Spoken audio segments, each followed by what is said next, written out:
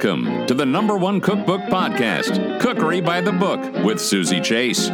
She's just a home cook in New York City, sitting at her dining room table, talking to cookbook authors. Hi, I'm Kathy Swanson Wheaton. I'm the executive editor of the new 13th edition of the Betty Crocker Cookbook, or as we like to call it, Big Red. I never tire of hearing the story of Betty Crocker. So I think one of the most interesting things about Betty Crocker that some people may not realize is she wasn't a real woman. Can you talk a little bit about that? That is correct. So she was created when our predecessor company called the Washburn Crosby Company, who made gold medal flour, put out a puzzle for people to solve. And if they won, they could get a little pincushion that looked like a sack of gold medal flour. Well, when people sent in their completed puzzles, they got more than 30,000 completed puzzles, but they also got hundreds of baking and cooking questions and recipe requests. And so the company officials thought it would be really a nice idea to have a nice persona answer those questions and recipe requests. And so they came up with the name Betty because that was a warm and friendly name of the time. And Crocker was the name of a very beloved executive. And so Betty Crocker was born, and she's more than 100 now. It boggles my mind that in the 1920s, Betty got anywhere between 4,000 and 5,000 letters per day. Yes, and also marriage requests. Really? Yes, there were men that loved the sound of her voice on the Betty Crocker radio program, and she would regularly get marriage proposals. Who wouldn't want Betty Crocker cooking for them? Yeah, tell me about the Betty Crocker Cooking School of the Air. That was the country's very first radio cooking program. Yes, it started locally here in Minnesota, but then it became a national radio program. And it was one of the longest running radio programs, not only of the cooking type, but of any type in history. And there were a few women that were in the Betty Crocker kitchens that were writing the recipe scripts and then performing as Betty on air. So in 1936, the first official portrait of Betty was released. Can you talk a little bit about that? How they came up with the first portrait was all the remarkable women that did everything in the kitchens, from creating recipes to answering consumer letters and even writing these radio scripts. They decided that they would sort of make a mold of all these people together. So they took the eyes of one person and the hair of another and the chin of another, and then also went around the office and had everyone sign Betty Crocker's signature to find the signature that we all know and love. And then in the 60s, Betty kind of resembled Jackie O. Yeah, so every portrait that was done of Betty Crocker does sort of resemble remarkable women of the times. As the newer portraits were done, they started resembling Betty Crocker in the workforce. In fact, there's one that has her in a red suit jacket and bow tie, which us that work in the Betty Crocker kitchens and represent her think it's just hilarious, because you'd never want to be cooking over a stove in a bow tie blouse. That's so funny. Yeah, we get a kick out of that. So stepping back to 1950, tell us about Betty Crocker's first picture cookbook that was introduced that year. I'm so curious as to why it was a picture cookbook. Well, yes, 1950 was the first edition Betty Crocker Big Red Cookbook. Well, I call it Big Red, the Betty Crocker Cookbook. And because Betty Crocker was all about being like a helpful friend in the kitchen, they thought it would be so much more helpful if there were a lot of pictures that explained how to do different techniques or what recipes should look like. And it was a remarkable success. It turned out to be the second bestseller of all time, next to the Bible. And so the book that we have out now is the 13th edition of that book. And there are some recipes in it that are still the quintessential favorites that shouldn't ever change, like banana bread is one. But each edition reflects the changes in the way Americans are eating today. And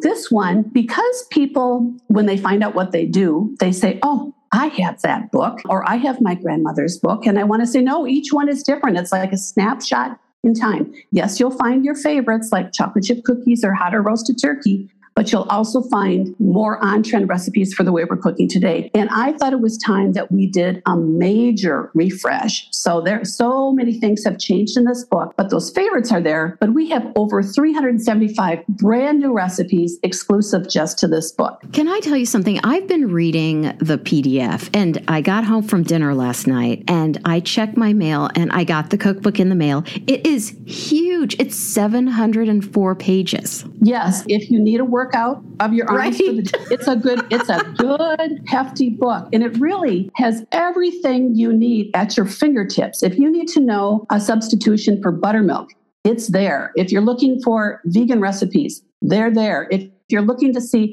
how many cups of wine are in a bottle because you need to add some to a soup, it's there. And I really love that everything is in one place. You don't have to be fuddling through your phone, searching for things that you need to find, as well as just a host of really awesome recipes. I've been cooking from my laptop because I've had the files on my laptop since we started this project 4 years ago. And I'm so excited to finally actually cook from the actual book. It's kind of strange to put my laptop down, but I just love these recipes and I've been sharing them with family and friends. And they're always like, oh, this is awesome. Can I get the recipe? And I'd have to say until now, sorry, it's from a new cookbook. I can't tell you what it is, but as soon as it comes out, I'll let you know. Now they're all excited about getting it and actually making these foods they've tried. I call this a countertop cookbook because you can just leave it on the counter in your kitchen because I know I sound like an infomercial, but this cookbook has everything you need. Yes, it really does. You know, when I started working on this book, I kind of did the Julia and Julia type approach to this, like that movie where I cooked my way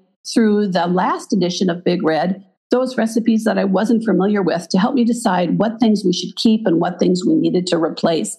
And I'm so thrilled that we've added a veggie forward chapter to this book. I know people are looking for recipes for meatless Mondays and even other days. And boy, in these times of inflation, what an awesome thing to have so many plant-based recipes that are less expensive to make and even better for you. So that's just one example of the things that we have changed in this book. Could you please read the first paragraph on page 5 that starts with Dear Makers? Oh, I would love to. I spent a long time writing this letter from Betty, and this is my heart and passion. So I'm so excited to share this with people. Dear Makers, whether you're a seasoned pro or want to fake it till you make it, this book is filled with everything you need to know how to cook today. Anyone can be a Betty, from the ever-present dinner dilemma crunch to finding healthy foods your kids will actually eat, or wowing your family and friends with a memorable meal. Let the yummy on-trend recipes, helpful tips, and how-tos from America's most trusted kitchens be your expert kitchen helpers for fun cooking adventures and amazing eats. I love the phrase, anyone can be a Betty. I love that phrase too. And that's really what Betty has always been about. She's made it a priority to make baking and cooking inclusive for all. And Betty has never really been about making things perfect. Betty is just there to help you feel confident in the kitchen no matter what you make. So you don't have to be a very experienced cook to use these recipes. This book is fabulous for brand new cooks or people who don't even have enough time to cook. They think that they don't. We've included recipes in this book in a feature called 5 ingredient recipes. Each one of these recipes has a picture that shows the 5 ingredients that you need. So visually, it's just super quick. And then it also shows what the finished dish will look like. And that's awesome for really stressful nights when you've got a lot going on or you just don't feel like cooking. You know, another thing I love about all Betty Crocker cookbooks is I'm always learning different techniques. And I'm thrilled you didn't do away with the teaching component of the Betty Crocker brand because, for example, not everyone knows how to blanch. Exactly. And that's what Betty has always been about and continues to teach consumers new techniques or even just basic techniques. You know, we don't get the opportunity to be learning in school like we used to how to cook. So we think it's very helpful to have these things there, like the 5 most essential knives that you need if you're setting up a kitchen. And so we've added even more how-to images and descriptions of how to do techniques or specialized recipes. Like if you want to make your own fermented hot sauce, we even have a recipe in here and really great directions on how to make your own kombucha. And that stuff's expensive. So it's a nice way to still enjoy that beverage without having to spend as much as you would at the grocery store. You have a few recipes called Heirloom and New Twist. Can you chat a little bit about that? Yes. So we wanted to sort of give a nod to Betty's past, but also show how Betty is still just as relevant today. And so the Heirloom recipes are Betty Crocker's recipes that we have had for a very long time, and people might be familiar with, or if you're looking for a classic, this would be a great place to find it. And then the New Twist is we took the essence of that Heirloom recipe and gave it a modern, updated flavor profile or change in the way it was made to make it an exciting new version that you'd enjoy today. So both recipes are lovely and taste great. It just depends. You can choose between a classic one or a modern one. So an example in the cookbook is the Heirloom one was Eggs Benedict, and the New Twist is spinach, mushroom, eggs Benedict enchiladas. That's a mouthful and hard to say. Hard to say, but it's easy to put together. And so it still has the eggs. It still has the sauce, the hollandaise that you think of with Eggs Benedict, but put into enchiladas, which makes it really fun and a different way of serving eggs in the morning. Or for dinner. I love breakfast for dinner. It's so comforting, but it's also easy to do when you can't think of anything else. And you probably have a lot of those ingredients on hand in your kitchen anyway. As a home cook, I oftentimes have leftover ingredients and have no clue what to do with them. So you have smart tips called Use It Up. Yes, we recognize that people are really concerned about keeping their food budget in control and also not wasting the food that they have. And so we worked really hard on this book. Every time we were developing recipes, we would think about the things that we were using. We tried really hard to make sure we were using whole cans of things. I hate it when you find a recipe that calls for a half a cup of tomato sauce. Well, what do you do with the rest of that 8-ounce can?